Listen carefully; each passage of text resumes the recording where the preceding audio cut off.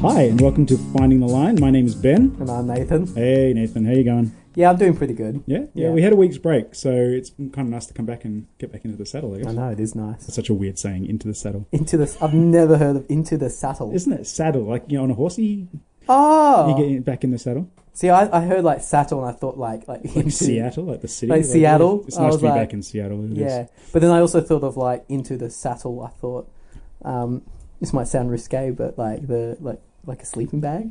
So weird. I was like, is he making a sexual reference on our podcast? I don't think we can open a podcast episode without making some sort of sexual reference. That is so good. It's a thing now. It's a thing now. Come on, let's hop on the saddle. Okay, all right, moving on. Speaking of saddles. So this week, we had a discussion after our last episodes. And we've done a few episodes where we actually tend to agree on everything, and we need something that we don't agree on. I know, which is going to be difficult because you're an Enneagram 9. We'll get to the Enneagram one day, but you're an Enneagram 9. Yeah, so I don't like conflict. I'm a 7, and as a 7, I still don't like conflict. Yeah. I'm not great with conflict. I try to avoid like the plague, but that's okay. That's fine. We'll see what happens. Yeah. But it's kind of interesting because, I think it's been obvious that I think we've been skirting around some heavy theological topics based on. I mean, for me, it's slightly putting me in a vulnerable position for things that I believe. Yes. And being really open about that, and we're both putting ourselves in that position, which is good, I think, in a lot of ways, and we're going to do that definitely today. Yeah. So the topic we're talking about is sin, which is just oh my goodness, what a heavy, boring subject just to talk about, and we'll probably try and find a fun spin to put on it in here and somewhere at some point. I'm sure we will. I did want to do just a couple of disclaimers first, if that's okay. First up, the room we're recording in at the moment, you may hear some background noise, just cars and things. We've got a nice view out the window, but also means you hear the cars when they drive past. So it's like you're here with us, really. Yeah, exactly. Yeah. You're in the room. You're in the room, everybody. Wow, it's crowded. Yeah.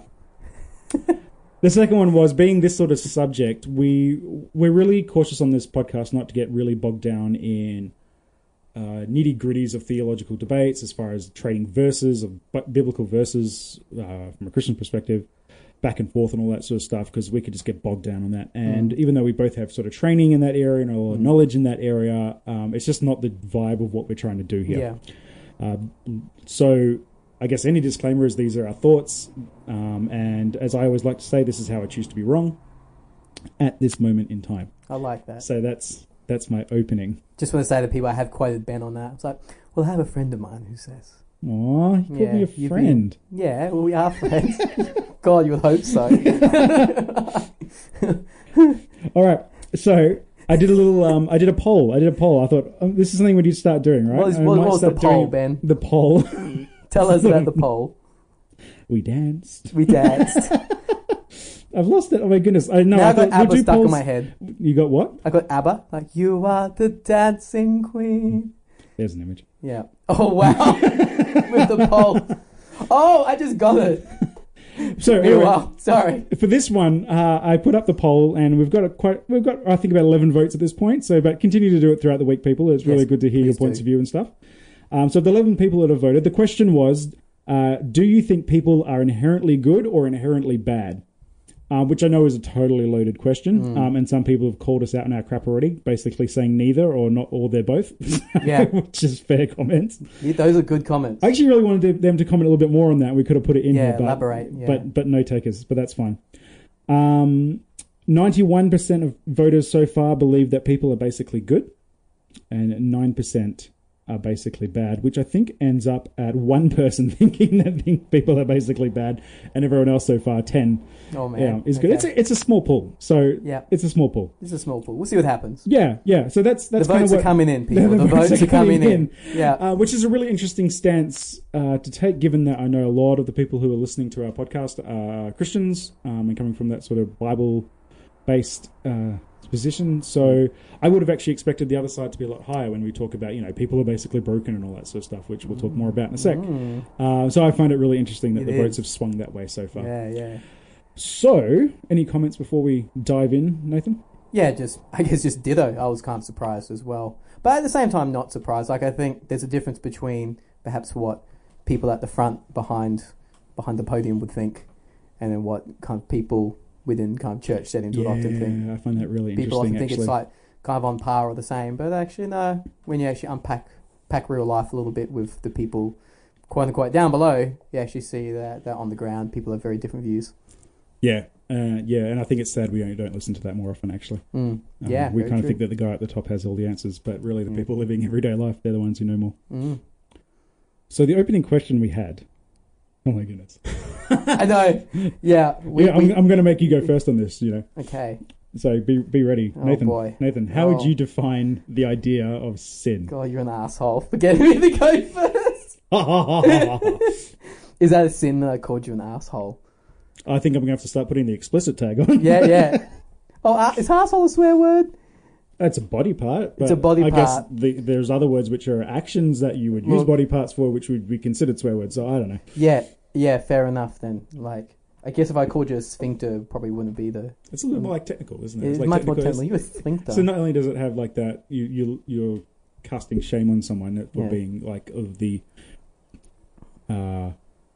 exiting region of the human body. The exiting region. But you've done it in such a way that it makes you sound so superior to your medical terminology. Yeah, that's true. Well, you're not a sphincter, so that's okay. You know, something trying to avoid. We're just avoiding this topic altogether. Why did we pick it? Okay. All right, go. Take your best shot. How would I define it? God, okay, let's ask him. Help us, save us now. Help me. Save me from the sin of trying to answer this question about what the heck sin actually is.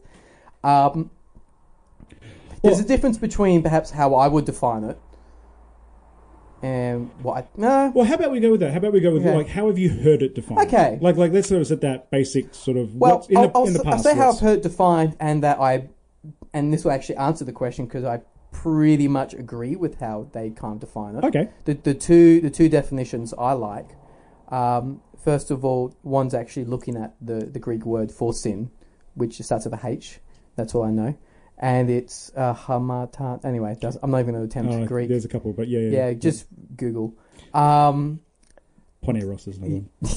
It's evil, but similar sort of thing. Wait, what? Poneros. Poneros. What's Poneros? Like a pony. Yeah. Evil.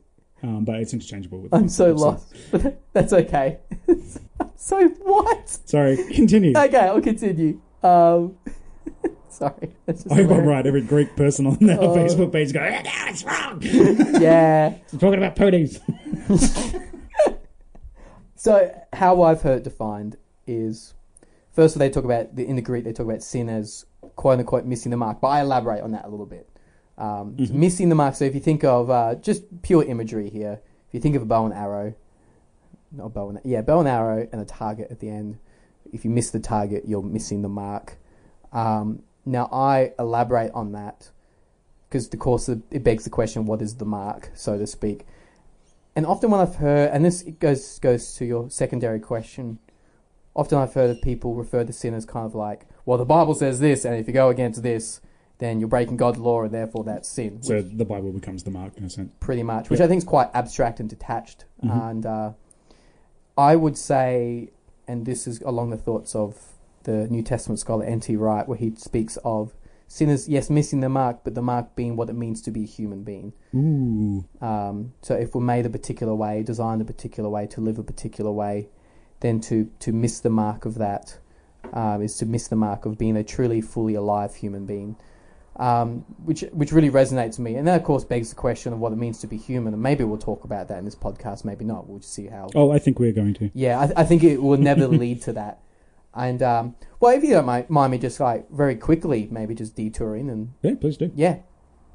My current understanding, and it might change over time, we'll see, but my current understanding is the idea of being a human being is the idea of being made in God's image, which is a big term that's thrown around. I guess you could say having the quote-unquote DNA of the Creator. And if God is creative, then there's this capacity for creativity of us. God is loving, there's a capacity of being loving. If God is peace, then there's a capacity for us to make peace in the world. And when I look at that ancient story written in Genesis, where it talks about two human beings given a task of, and I would say all of humanity, given the task of taking what God has made somewhere, taking creation somewhere, and doing it under the wise and loving rule of the Creator, under God's guidance. And so in that sense, that's what I think it means to be human. And in that sense, what it means to sin is to miss the mark of doing that vocation, if you like, that calling, if you like. And in that leads kind of my second understanding of what I consider sin to be. And I do like citing people to actually be accurate, so that way people can be properly acknowledged. But I forgot the theologian's name, but this particular theologian said something that sin is like the unraveling of shalom. Shalom being this Hebrew word of wholeness. Mm-hmm. That if you think of the world like a beautiful, neatly woven fabric, that would be shalom, this wholeness, everything interconnected, interconnection between God and humanity and creation and oneself, and that when that thread is cut, it starts to unravel. And so it's the unraveling of wholeness, the unraveling of shalom. And I would actually put that as to what sin is as well. Awesome. Wow. Well done. So yeah, I did it. Well done. You did it. I'm shocked. Good job. Good job. I actually really, really like that interconnected thing. And I'm going to keep asking on that one because I want to weave that into my train of thought because I think it's actually really important. What about you? So how would you define it? Yeah, I'm getting there. So how have I heard it defined? I think is a really good place to start because I want to sort of juxtapose to that. It's very much those sorts of things like, would have started off life with this very much, these are the things you do, these are the things you don't do, and the things you do, or do-dos. Wow. Do-do. The things you don't do, that's sin. You do. So it's very much like these. There's a list of things that are sin and aren't sin, sort of thing. And then I think a really great way that I heard sum that up was someone used like the idea like they made an acronym out of sin, S-I-N, and they said it's anything where we act selfishly in nature. Oh yeah. Which I thought that was actually really helpful for me for a little while. Yeah. I thought that was actually a good understanding of summing up, but still based on all of that sort of behavioural stuff. Sure. But going a little bit deeper with it, which I think there's still some remnants of that which I do like. And then probably more broadly, I would have heard it defined as anything that is against the will of God. In a sense. Sure. So if God's doing a thing and you're not doing that thing, then you are in sin. Yeah. The biggest thing I have with, I guess like the thing that really came to mind when I was thinking about this throughout the week, because this was very much we're coming up to this episode and I was like, oh my goodness, I have not nailed these things down in my head. So ask me again next week and I'll probably have some different responses. So one of the things that, I kept writing down the words like theologically, but I thought this actually isn't a theological topic because we're not studying God when we talk about sin, although, you could argue one or the other. But it's actually a study of humanity. Yes. What do we think humans are? How do they act? And that's why I put that question up on Facebook because I thought, this is actually what it really comes down to. It comes down to how we understand people. Are people basically good or are they basically bad? And how does that play into this whole thing? So a large part of the theology that I've grown up with, not theology, it's not philosophy either. It's not study of human thought. It's like anthropology, maybe. Yeah, maybe. Maybe like a little bit of an existential anthropology. Yeah. Like the big words. Because, yeah. Sorry, people. That's fine. They can use a dictionary for this one. Use Google. Anyway, you're saying so. Yeah. So, we've always heard of this story that we're broken. People are basically. This whole original sin concept that humanity, you look around and you see all this evil in the world and people do all these evil things and that's because we're basically broken. And I think that puts us in a really specific stance and I'm going to push that off a little bit to talk about more later because we're going to talk about the impact of this we've seen the understanding of sin have. But the big change for me was really incorporating it into, I guess, an anthropological, so a human understanding of the way we work and why we do certain things. So probably leaning on some psychology and stuff like that. And so the big thing that I really came to accept for myself, and this was a really big moment for me personally, was to go, you know what, I'm not broken. And people aren't broken, and we're okay. And that's really, really big. So that's the first thing that sort of like changed in my understanding of the way we are as humans. Yeah.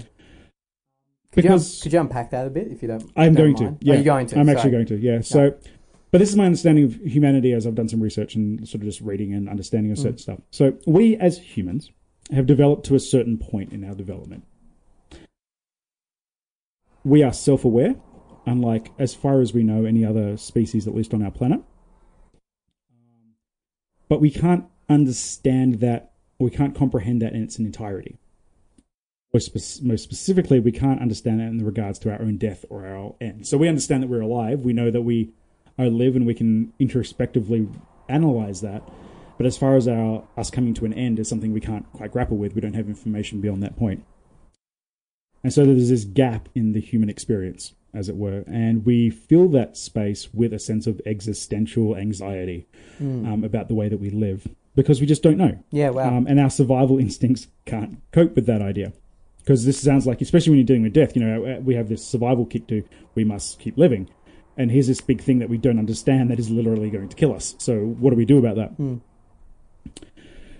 So I think what we end up trying to do is we end up trying to control everything around us so that that doesn't happen, or we have some sort of understanding around that. And this comes up in all sort of weird-ass systems that we make up in order to basically to kind of placate or just sort of put that anxiety to rest. Because, we've done something. We've been able to sort that out. We can kind of go, oh, okay, cool, I'm in control. Everything's okay. Even though may not be able to understand things in that gap, I can control this. I can do something about it. But it's all born out of that belief that we are not safe and that we're not okay, right? So I think we play that out basically on how we believe that's why it comes back to that basic question for me. Are we okay or are we not okay? Wow. Because I think if we're not okay, then we're really going to go and play out all of these things to try and fix that. We have to fix that. But if we are okay, then it's a whole different ballgame, essentially. And that's the ballgame I think that we're actually playing. And so when we talk about sin, or I've come to, because I've become to believe that there's actually nothing wrong with us, that not only are we good, and please, anyone listening to this, as far as I'm concerned, you are not broken. There is nothing inherently wrong with you, existentially speaking. I know sometimes we get broken legs or broken arms, or we have disease and stuff. So there is, in that sense, quote unquote, there's something wrong with us. But as far as our existence, there's nothing wrong with us. So if I were to define sin as anything, it would be the things that we do in order to protect ourselves at the cost of others and the world around us. Oh, wow. Yeah. I know, like I said earlier, some people have defined sin as anything that goes against the will of God. And in some sense, I would go, yeah, that's kind of right. Because it's actually when we believe and act it's actually when we disbelieve and we act in contradiction to our very nature. Sure. Yes. That we bring an end to, quote unquote, life as it was. Yes. Not only for ourselves, but the world around us and the communities of which we're a part. And if God is the divine nature of which the universe, and He's all about bringing love and life into the world, then yes, sin is anything that goes against that. Sure. So for me, it's very much an anxiety about our existence, that we can't comprehend certain things, and then the actions we take that are hurtful and destructive towards other things in order to protect ourselves. So that selfish nature comes into it as well. Yeah. But I don't think that's inherent in our nature. I think that's our response to our nature that we don't want to accept. Yeah, okay. Could you unpack, give an example? I don't know if that's too hard to give an example for. I'm just trying to kind of understand it a bit better. Right. I think I get what you mean. Yeah, right. Okay, so actually I don't have an example off the top of my head. If it's too hard of a question, that's okay. It would be hard to give an example for something, so... Yeah, I feel like I should have a story or a thing for it. Actually, no, this might be one to go with. Okay. You mentioned the Adam and Eve story before, so this isn't a personal one, but I think a good one to go with. Yeah. So when we talk about the Adam and Eve story, I think we've misused that so poorly. And like you said, this isn't an exegetical podcast, but, this is a story about Adam and Eve, so man and that, and mother. So this is talking about all people. It's an attempt to understand why we do certain things. Yeah. And this is a story that projects that something that people do is they're in this garden, everything's okay. This is how actually they exist. This is how they are. But when presented with an opportunity, the thing that in that story that is presented to them is, you're being held out on. Like, you don't have this. There's stuff that you don't understand that God does understand. This is like the fear that's projected by this serpent in the thing, right? Yeah. And the thing that is offered is, if you have this, then you will have all of that stuff. You will have full completion. And the thing is, people cite that all the time, going, "Yeah, like we had that fruit, and so we got all this stuff." Like, no, that was a lie. Yeah, wow. That's not actually how it is. The thing is, how it is the way it was prior to that point. Yes. This is just explaining, going, we don't understand certain stuff, which is true, and we reach for things.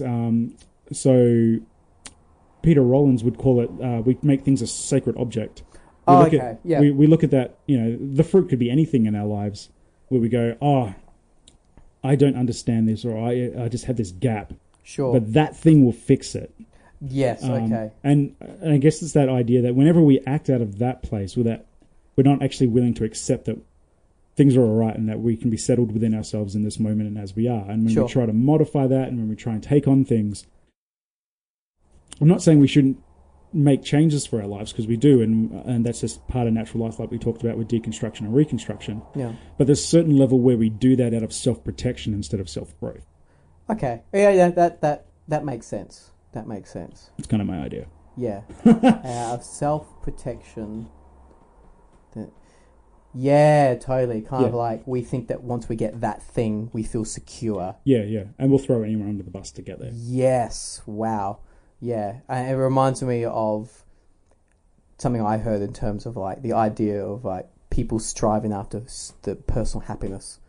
But the idea of striving after that in order for people to reach that ideal, they'll like, everyone will be like, oh yeah, that's a good ideal, but in the long run, people will strive after that ideal, and in striving after that ideal will go, and I will do anything to get to it. Yeah. Even if they're like, oh, I'm going to be a kind person along the way as I do it, but underneath of that, if I would like sort of pin at anything in that, it's that striving to try and fill the gap. Wow. That's the sin, in a sense. Sure. And I don't think that's part of our nature. Yeah, okay. I think that's actually something we choose, or we subconsciously choose to respond to our nature in, because we're not happy with it. Would you say part of this, I'm not trying to skip ahead and talk about solutions just yet, but just very briefly, would you say part of the idea is then to realize that what we have right now is enough? Like, yeah. And it kind of reminds me of the whole notion of idolatry, as you see in Scripture, the idea, not even in Scripture, but even just the day-to-day life, where we take something good and we turn it into an ultimate thing. Yeah. I mean, like in the Old Testament, that's really the big problem a lot of the time. We look at those stories and we're going to go, oh, God was upset because people were worshipping something else. He's really not that upset about that stuff. Largely the problem is that the critique of the people is that they're actually taking something and making it an idol. So an idol is anything that we make that goal, that sacred object in our lives, to kind of go, let's fill the gap with that. And the prophets and all those people who were critiquing them at the time going, no, don't fill your life with that crap because you're okay. Yes. Just accept life with God. Yes. And they're not saying God will fill that gap. That's not the idea. Like, the big thing that came from me reading, again, I'm going to quote Peter Rollins on this, he changed my life on it, was saying that we just have to accept that the gap is there. Wow. And be okay with that. Yeah. Because that's how we are. And so our nature isn't that that's wrong. Sure. It's that we constantly are trying to not be okay with that. Oh, man. Okay, that's a bit of a game changer to think about. Because I guess I've always thought about, like, God filling the gap, if you like. Yeah. And, but then we just make an idol of God. Yeah. Could you unpack that a bit, though? Because that's a bit of a hard one. Yeah, well, we kind of have this idea that I think we try to seek this internal happiness or this internal fulfillment. Again, this is the thing. Like, this is that, out of that sense of, I don't understand. So anything that numbs that insecurity, anything that makes that go away is great. Sure. And so we can use the concept of divine beings to do that. And just because we're Christians and we believe in God doesn't mean we get away with that scot-free either. We do the exact same thing. Yeah. Just as anyone does with whatever expression of God they use. That doesn't mean that and it's actually got nothing to do with that being or that divine existence in and of itself. It's got everything to do with what we have done with it and how we have narrowed it down to fit into our little box. Yeah. So, you see people who idolize the Bible in a sense. Like, this is the answers for all things. Like, no, it's not. It's Life's a book more with text with a bunch of life's more complicated than that, and that's a good thing. Yeah. And even if it was the answer of all things, to idolize it as if it's just something that's going to fix every single problem that you face in life is more about you than it is about it. Yeah, I guess part of me, that selfish aspect coming in. I'm not so much. It's not so much that I don't.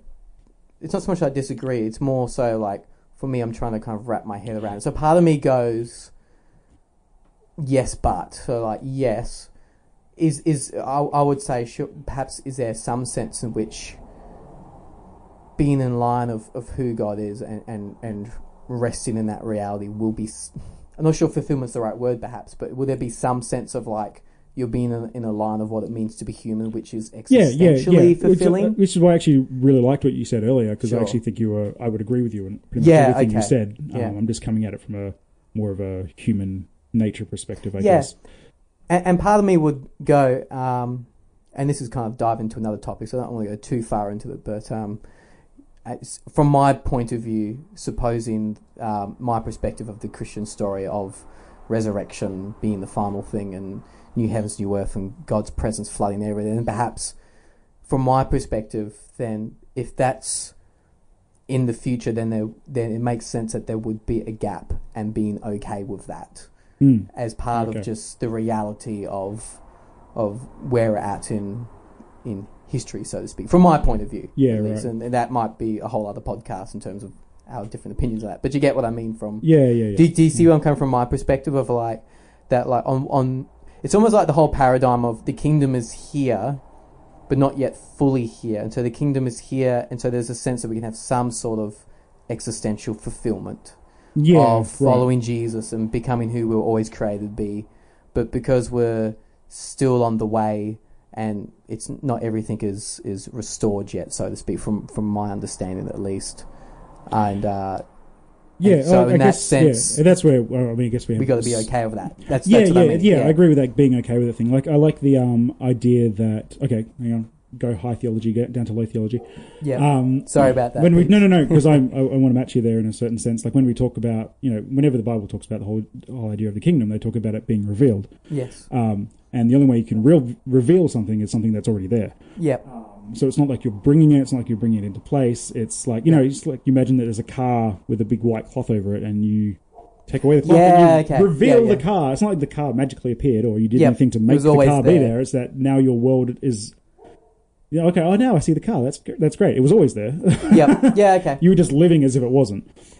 Yes. Yeah, right. Oh, I like that. I like that understanding. So that's that difference. And I like, like I said, moving down, like Rob Bell has this really great line that he says. It's that, he said it the other day, and we're going to do an episode on heaven and hell pretty soon, I think. Yeah. He said hell is the concept of being at the party and not being able to enjoy it. I love that. And his whole thing is that, we're here. We've the kingdom is here. We are part of it. We're all okay. It's okay. Calm down. Yeah. And so I would launch off that and say sin is anything that you do that allows yourself to not enjoy it in the moment. Wow. In a sense.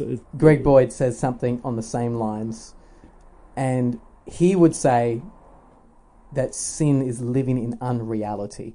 Yeah, okay, that's cool. And he would... there's that disconnection, He would use the image of, right now, God's got a bear hug around all of creation. Yep.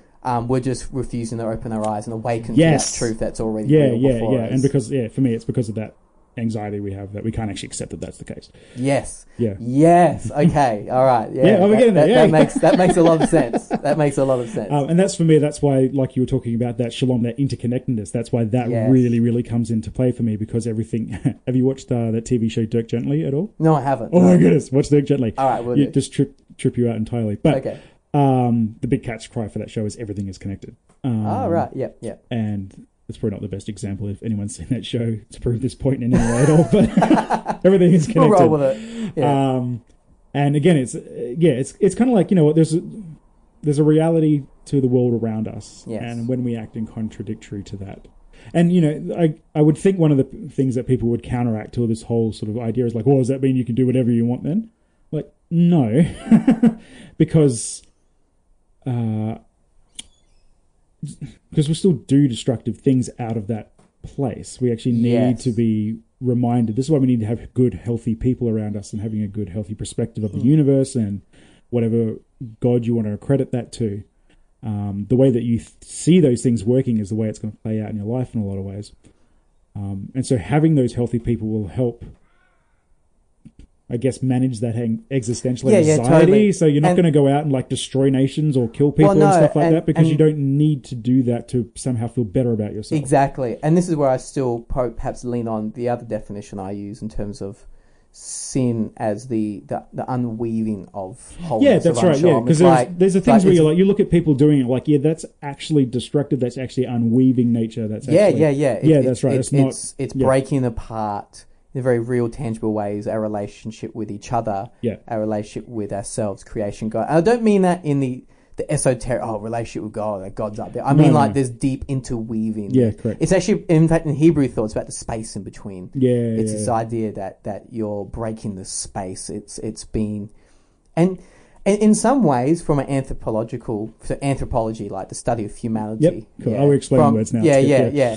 From the study of humanity point of view, there was one preacher who said, sin is actually one of those things which is very easy to prove, and I'll unpack that a bit.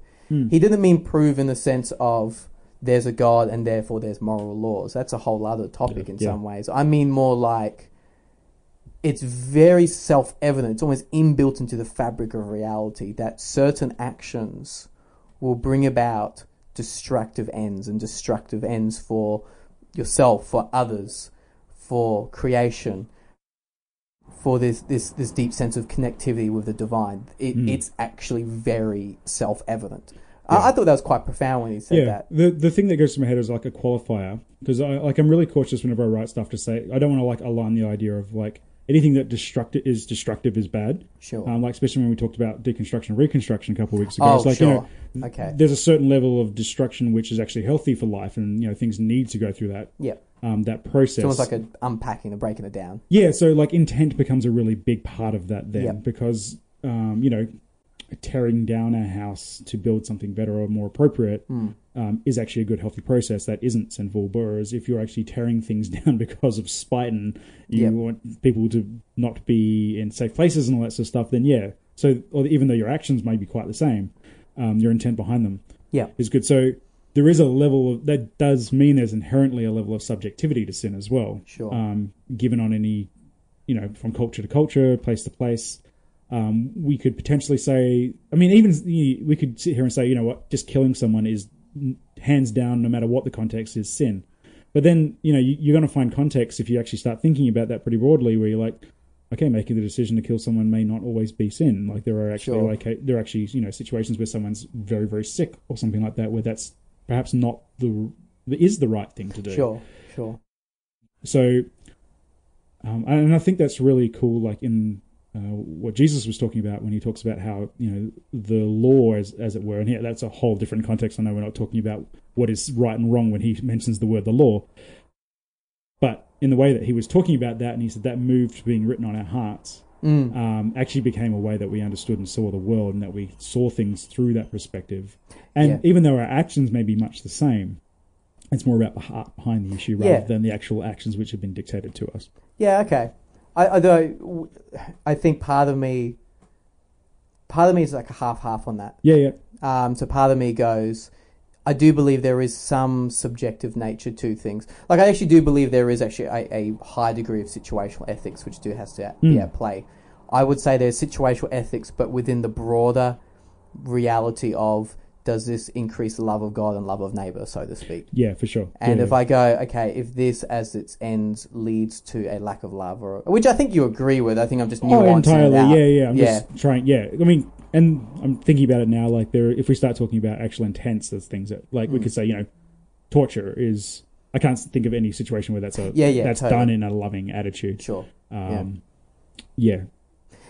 I just think it was worth qualifying. So I guess for me, even the whole idea of objective subjective still has to be unpacked in a later podcast. I still think from one perspective, we are subjective human beings and will be subjective. But with Jesus, personally, I believe with Jesus the objective, so to speak, come close in person, so we can start to discern more clearly, but without ever thinking with God altogether, more clearly a sense of what it means to be human, and what in that sense what it means to do things which either bring love of God or love of neighbor, well, both and into it. And so I guess for me, I go, there is that subjective element, but within the overarching paradigm of there's still an objective. I would say there's still an objective sense of God having a way of the world to function. Yeah, for sure. Yeah, and I think there's also, well, it's to be fun because even though I said intent is a big thing about it, outcomes would also be another aspect to it as well. Because you might say, "Oh, I didn't mean to do that," but that thing that happened caused disunity and disconnection and all that sort of stuff. Completely, perhaps not by intent, but sin occurred from that in the sense that sin is this deconstruction, this deconnecting, de-weaving of things. Sure, yeah. It's both and really. You want to be mindful of intent, but absolutely. Yeah. So there's obviously a balancing scale, and it goes one way and the other. And I think the really big important thing is for me, and I think this leads into our next sort of question fairly well, is that because I could say that, like, if I know if I were to say to someone, or if someone were to say to me, or would have said to me a long time ago, doesn't really matter what your intent is. If the outcome was this, then that was sin. And I've been like, oh my goodness, I'm going to be judged for things I didn't mean to do. And it's just this whole, like, that whole nature of being judged for it is inherently, has been built into this whole concept. That people do certain things and judgment will come out of that. Which is not, like, my response to that is no. It's not how it should be done at all. There should be understanding and grace and love awarded in all those situations. But I think it does raise the question, like, how does this whole concept of sin been used in society, or has it been used well or poorly? What have been the outcomes that you may have seen from that? So and it's a bit of a mixed bag, really. Certainly, my own experience of understanding sin's actually been quite positive, because even though I've gone to other churches, we've been rather conservative in their definition of sin. I've just ignored what they said. I've been my own independent... It's positive because I don't pay attention. Yeah. I've been my own independent thinker on this topic for many of years. And, like... It's one of those things, right? In some ways, it's hard to unpack. How has it been used? What was the question exactly? Like how it's been used? Yeah, like in society, in a sense, like it's obviously. I mean, I think if you walk up to anyone on the street and say, "Oh, you're sinning," they would have some pre-assumptions about what you mean. It wouldn't be a completely foreign concept to them. How's it been used? Well, it's one of those things. If you were to never use the word sin, but just describe what sin is to people, I think you'll actually be hard pressed to find a lot of people disagreeing. I might be wrong in saying that, but I don't think one would. Like, if you were to just be like, you're a human being, and when you live in a way that brings disunity to your community and to yourself and to others, and it has a ripple effect in the world, and it just brings damage and destruction. And they'll be like, I believe that. Yeah, for sure. And then I'll go, surprise! I wouldn't actually say this, but like in the back of my head, I'm like, surprise! That's actually the concept of sin. Yeah. Honestly, I think if you did that with most theology, and ask people like blah blah blah, and they'd be like, and you're like, oh, surprise! Yeah, it's about you think this. It's in some ways these trigger words, like. So, like, when I've seen sin discussed in society, when they've actually used the word sin, it's often been quite in the very abstract kind of, the Bible says this and you're sinning, you know, eternal burn, repent or believe, that kind of street preaching type style stuff. And I just think they've missed the mark, so to speak, of a deeper reality of what it means to be a human being that's going against the grain of their own humanity. But I guess, like, I find that mentality, even though we may not do the turn and burn sermons anymore, or I don't see them, that mentality still sits there. Sure. In a lot of ways, because I don't think, you go to churches and they have all these. This is how you convert someone, right? This is how you convince someone that Christianity is right. Sure. And I don't think I've heard any argument that doesn't start with trying to convince someone that they're broken. You know what I mean? Like the Romans road. But it's like, even all the arguments I hear, it's like, all right, the world is broken, or there is sin, or things are not okay. That's the basic. Like, if you can accept that basic thing, then we have a solution for it, right? But I know what you mean. Yeah, and I guess, like, for me, that's the big thing that I actually find has been really damaging in a lot of ways. Yep. I think it's with people who have done that, and I've done that as well, definitely, Yeah, same. unfortunately. But like looking back, I was like, you know what? I created an unsafe world for people. I told people that the world isn't, that they're not okay. I remember I was watching a documentary once, and they made the comment, like, when we tell kids that they need to repent, or they need to, you know, they need to repent, you know, and give their lives to God so that they can go to heaven, automatically they're smart enough to go, well, if I don't, that means I go to hell. And already they're living in a universe with a very unsafe God in it. Wow, yeah. Which is a very scary place. Exactly, and that's that fundamental question, is this place I live in unsafe? Is and you know, world there's unsafe things in it, for sure, but as an existential level. It's like, is God unsafe? Is God against me? Yeah, and I think it's almost like, I had this analogy thinking about it, it's almost like, you know, those conspiracy theories where like pharmaceutical companies put out viruses so that they can actually supply the drugs to fix the virus, right? Yeah. And it's like, on some level, have we done that as, you know, as religious people, as Christians? Have we perpetuated this idea of sinfulness and brokenness, that people are not okay, in order that we can provide an option for them to fix it? Here's the cure. Yeah. We have it. It's like as long as you believe that you're trash, then we can fix it for you. Yeah. And if you got more to say, I don't want to. I'll probably chime in again. But and for me, this has to do with what I perceive as an incomplete narrative, and I'll explain what I mean by that. So you always do. When I hear you say that, it reminds me of this, that we are starting in Genesis chapter 3, not chapter 1, and let me explain. So Genesis chapter 3 is that story that we find in the beginning of the Bible, where traditionally it's understood that human beings went against God, whatever that means. But let's just roll with that for a second, okay? But that people start there and they go, "Oh, you're a sinner. Yeah, repent and believe." Whereas I go, I'm not sure if this is what you're touching on. Whereas I go, actually, God created and it was good. Yes, and you are very good. Yes. And in that sense, our core humanity is actually not original sin, which is a theological topic right there, but actually I've heard it coined, original blessedness, that we're actually created good. And if we start with Genesis chapter 3, which is you're trash and you're broken, and that's who you are, people think, oh, that's who I inherently am. Yeah. Whereas in Genesis 1, if you start with, actually, you're a human being who's good, your essence is good. Yeah. You eventually get to chapter 3, but if you start there, you actually start with saying, actually, who you are is inherently good. You're just somebody who's, you know, just wandered down the wrong road, or has got dis-ease, if that makes sense. Not dis-ease in terms of like you're completely affected, but more just like you are inherently good. Full stop. You're inherently good. So can you unpack something for me then? Because sure. I've heard that argument used a lot of times, Sure. and the argument is still to support the idea that we were once okay, but now we're not. See, yeah, I would say that maybe this is where we disagree. I don't know.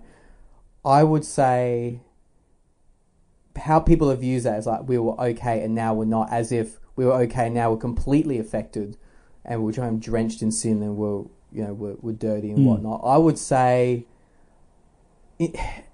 more in line with the Eastern Orthodox Church, which they would emphasize actually that we are good through and through and through, but we're not perfect. We've kind of stuffed up, but that doesn't make us our core. Perfection's a horrible thing, yeah. But I guess what I'm trying to say is I do actually believe we are.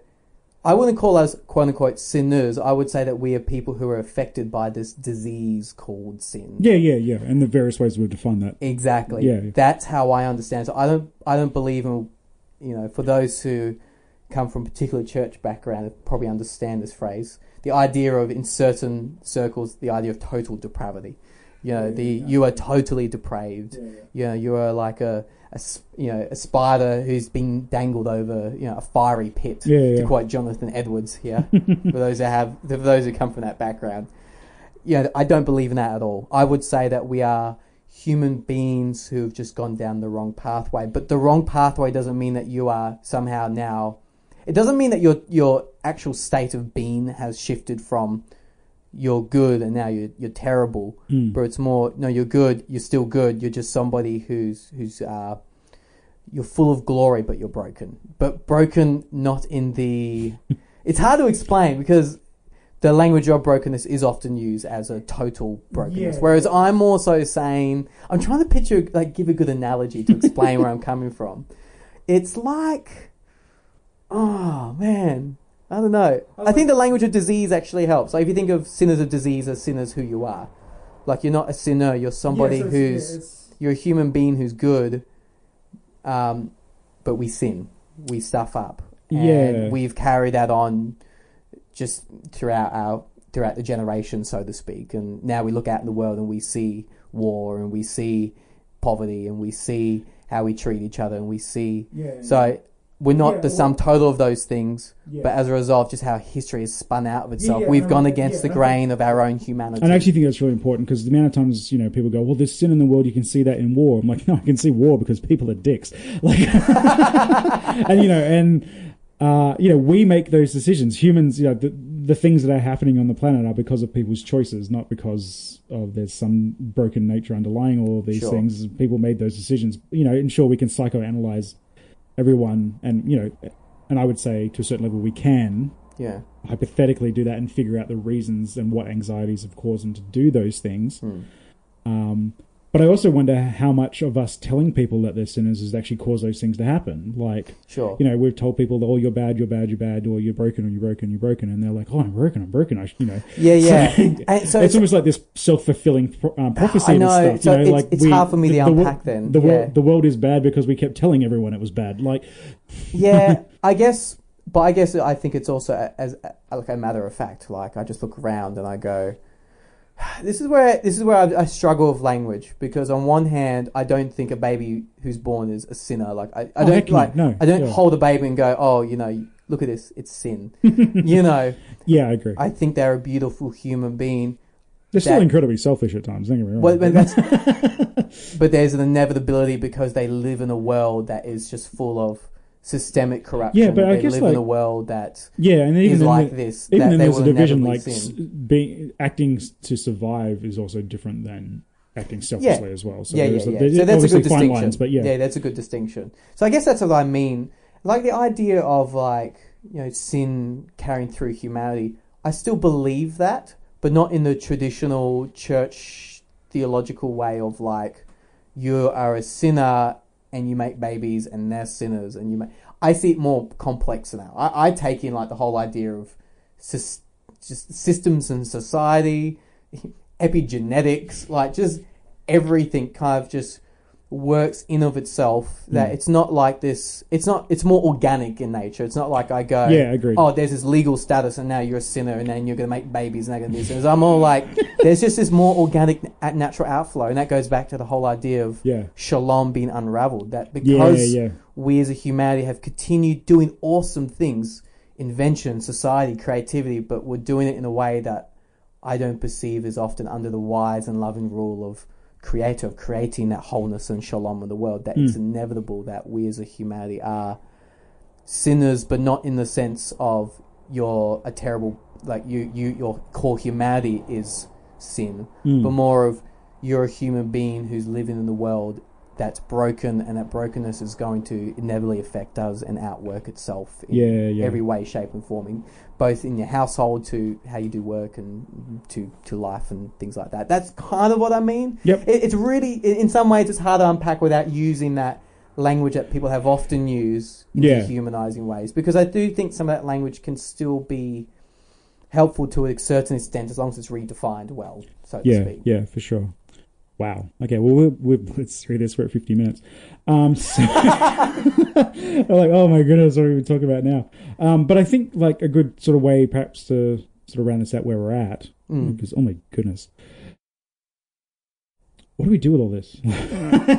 Should we do it in another 50 minutes? It's a good question. Yeah. Well, I guess my thing would be, I think that going through my mind is, like, what advice would I give to someone? Like, if someone came to me like, and like, I'm a sinner, I'm a horrible person, what would my advice Well, to them? you answered. I've answered the first two questions a couple of times. I want to hear your perspective first. I think my thing would be, like, chill out.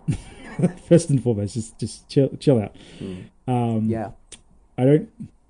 Again, this is all loaded stuff. I mean, it's just so hard because it's such a niche. It's not a niche topic, but it's such it's so loaded and connected to so much stuff. I know, it brings up all the other can of worms. It was like, we have to talk about. So, we'll get there, but what the hell? Speaking of, you're not going to hell. It's fine. Just relax. Yeah. There is something that is upsetting you. Let's actually work on a case-by-case basis. Let's talk with you. Let's actually sort out why this is happening for you, why you're feeling this way. Let's not just condemn you as being a bad person, because I don't believe you're a bad person, though you may be doing self-destructive or destructive things. Yeah. And let's work through that. But let's work on the basis that that you are lovable, that you are love, love, and that everything can be okay to a certain extent within that system. But I also did like your analogy that you're talking about before. The picture I had was, good people walking in dangerous areas, almost like you have this picture of a knight, as if a knight is a symbology of someone being good, because it's not at all that they were political figure arms to go and kill people. But, someone walking down a dark alleyway, in a sense, it's a good person, but they're just in the wrong location in a certain sense. And I think there's a certain aspect that in the world, but like, obviously the alleyway was created by people who weren't being. It is so complex. It is. It's very complex. But go on. So, but I guess like the thing I was going to take from that, or put on there, is to round it around and to get all super Christian, is I think that's where Jesus led a really, really great example with his life, especially with coming to the end of his story with the whole his crucifixion, because this was a guy who was expected to rise up and challenge the power at the time. Like, it was a hugely political situation. Yes. And everyone expected this dude to come up, somehow overthrow the powers through some sort of violence or subversion or some sort of act like that, in order to make a certain people have value and have place again. But his response to that wasn't to arc up and do something destructive, but was rather to bring a place of sacrifice. And it's in that place where he found, like, where the end of the story for that is new life was given. So it was actually through acting in it was the least selfish thing that he could possibly do in that moment. And another analogy of that, which is an anime show called Naruto, which I absolutely love. There's a beautiful story in that. It's just like this story that's set in this world with ninjas and stuff like that, and all these ninjas have their own towns that they're a part of.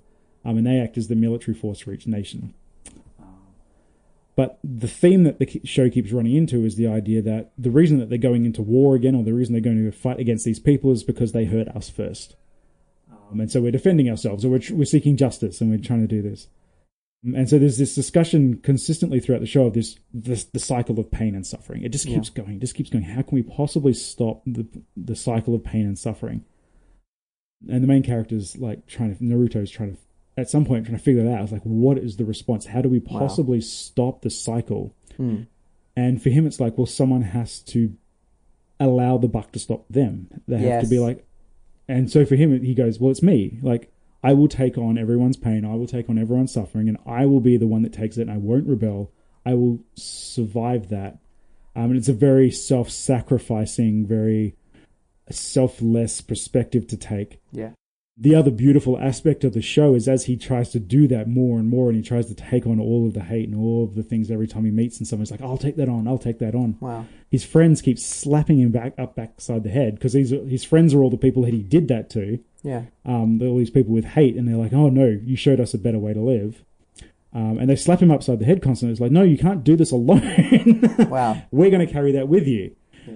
And so you kind of get this growing cohort of people who are willing to take on the suffering and pain of everyone around them as a community, rather than fight back and rather than make this big difference. And it's this beautiful, beautiful image. And I think, and it just echoes through as, and I think, the fact that can be told in the biblical story, and the fact that can be told in the anime in Japan, I think it speaks to the universality of the story of that, that truth. Yes. That, and again, for me, it goes back to that whole human nature anxiety thing. When we stop bowing to that, when we actually stop trying to act out of that place of, oh, I need to get justice for this, or I need to do this, or I just, it's those things when we're not even thinking a lot of the time. We just gut instinct reaction to protect ourselves. And we just take a moment and we go, all right, let's just stop. Wow. Let's do this in the way that we're not buying into the lie. Yeah. And I think for me, that's the big sort of solution we can get out of this. We can stop the feedback loop. Yeah. Yeah. Yeah. And I really much resonate with that, especially in light of, as you said, the crucifixion of Jesus. And I mean, that's a whole other podcast about atonement, but one day we'll touch on it. But just to skirt and then to perhaps give my answer as well. Yeah, go.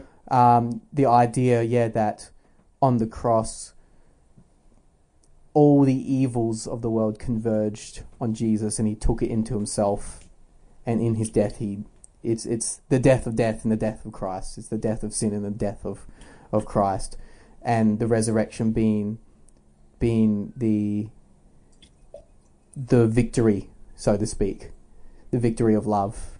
That that Naruto story really resonates with me. The idea that there's a better way, and to do that communally, and to become people then who become who take on the world's pain but respond in love, so to speak. Yeah.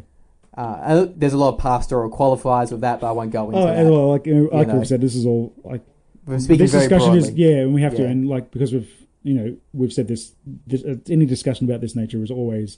I think there's always going to be nuanced qualifiers. Yeah, I think it always has to be case by case. Yeah. Like I think that's where we get into so much trouble, and I think that's when we're kind of like, this is the rule. Yeah. It's like, no, just Yeah. But broadly speaking, the idea of that in Christ sin, and this is why, at least what I believe, that in Christ sin has converged on him, but not in a God's put sin on him way, but more like humanity is thrusted. Yeah, I think. Sin. Well, for me, that's why I would call it a universal story. Yes, exactly. Yeah. I absolutely agree. So, and that in that sense, sin has been dealt with. In terms of like, I'm with somebody who's, in terms of being with somebody who talks about their life. Oh, I'm a sinner and whatnot. Pretty much ditto to what you said about challenging that notion first, but giving them a better version of their humanity, which I think is the true and authentic version of their humanity. Yeah, for sure. I would so ditto, and then another aspect in terms I would see in light of discipleship in terms of going to them. I was like, well, like when I see scripture, just to backtrack, when I see scripture, I've been reminded of the Apostle Paul in his letter to the church in Rome, and he talks about quote unquote dealing. I mean, it's sometimes a bit, I don't like that word sometimes, but just for lack of a better word, quote unquote dealing with sin. He talks about in terms of not worrying too much, just seeing a new life. Mm-hmm. And this is where I go, we are saved from sin in order to be saved into a new life. And actually, if the focus and the emphasis isn't about how you've stuffed up or how you did wrong, but you did those things. That's not who you are. That's just what's happened. Hey, look, there's a better way to live, and don't worry. Look, the past is the past. Let's focus on the new. That's kind of my understanding. That one preacher I like often used to say to me, he used to say, we should just live a new life in such a way that the question of sin doesn't even pop up. Yeah, like it's that. Like we live a new life of love and live a new life of peace. Yeah. Imperfect, always an imperfection, but nonetheless in following. Because it kind of says that the more we're looking for it, the more we'll see it. And exactly. If we just change that again, I think that's the big takeaway for me. It's like, if we just stop for a second and go, there's another way to do this. Yes. Let's find the other way. And that's kind of how I would see about the idea of perhaps on a one-on-one case, but nonetheless case by case, but nonetheless one-on-one basis of moving through life, and that is actually to see, not to be so caught up in the wrong, but be caught up in the new. Yeah, right. And I think that forces us to not judge so much as well. Exactly. Because I think if we're actually caught up in that, and I think if we're seeing case by case, and I think if we're actually interacting, because like the biggest thing, people kind of go, case by case, oh my goodness, how do we do anything? It's like, you know what? You do it by getting to know people. Yeah. You do it by getting to hear their stories. Yeah. Sure, we're not as efficient at making the machine work, but maybe the machine is part of the problem. Yeah. So, yeah. Yeah, and it's not like those broad truths still aren't there. Loving God, loving neighbour. Yeah, exactly. Yeah. All right. Well, I think we'll wrap it up there. Oh my goodness, we can't wait to hear. Actually, I really hope people comment and stuff like that. I really please like to hear. Yeah. And please share our content as well if you like it. Share it if you don't. Share it if you don't. Yes, please just share. Just share. Share. Just do it at this point. I think at the beginning we were like, just do it if you like it. No, like just do it. Just do it. So in light of just being a little bit more forefront, please review us on iTunes. Oh yeah, keep those reviews up. Yeah, it actually helps us get more. I will get on here and I will cry the day that we're actually on a list and I don't have to search for our name just because the amount of reviews that come in. Just hit 5 star. You don't have to write anything. Just hit just hit 5 stars. All you got to do. Or any star. I'm not going to forcing you to. Yeah, but whatever. But just do 5 something. Stars. Do something with our podcast. But 5 stars. 5 stars would be great. Share us on Facebook. Share us just with your mates in whatever way, shape, or form. We're also on Instagram. We're also on Twitter. Or if you're in a random conversation, like, hey, these guys are really cool. Exactly. Yeah, they're cool. Exactly. Yep. Yes, we are shamelessly plugging to the max. But you know what? Me and Ben don't care. We want to get ourselves out there because we believe we've got things to say. And that's undeniable. Because the fact that we do this podcast, so please do that for us. That'd be great. Cool. Alrighty, guys, thanks for listening, and we'll see you next week, and we're going to talk about immortality. Woo, fun. Bye. Bye.